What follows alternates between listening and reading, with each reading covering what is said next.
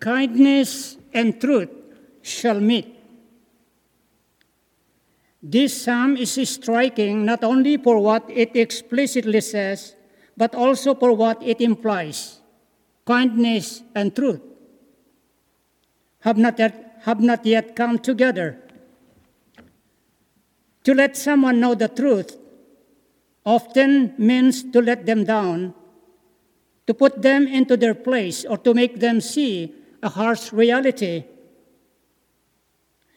In our divisive political environment, to say the truth with kindness can even look like a weakness. If we want our point of view to win a debate or an election, we must rip apart our opponents, pointing out their foolishness and even their moral flaws. That is far from speaking the truth and kindness. Despite our tendency to speak the truth with hate or arrogance or even violence, human history reveals that such an approach never truly wins over hearts and minds. Our God knows that Jesus Christ did not come with the force of political might or cunning. He came as an innocent child born into a poor family. He won minds and hearts not by conquering his foes with words or weapons, but by refusing to raise a hand against them and instead opening his arms in sacrificial love.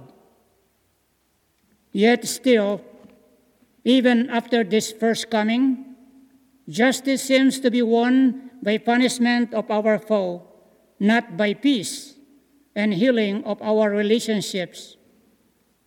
For this reason, justice and peace have yet to kiss, and kindness and truth have yet to meet. Both our first reading and our gospel speak of encountering God through his works of love and mercy. The invitation of this Advent and Christmas is to let Christ be born in us, learning to work as he works and speak as he speaks.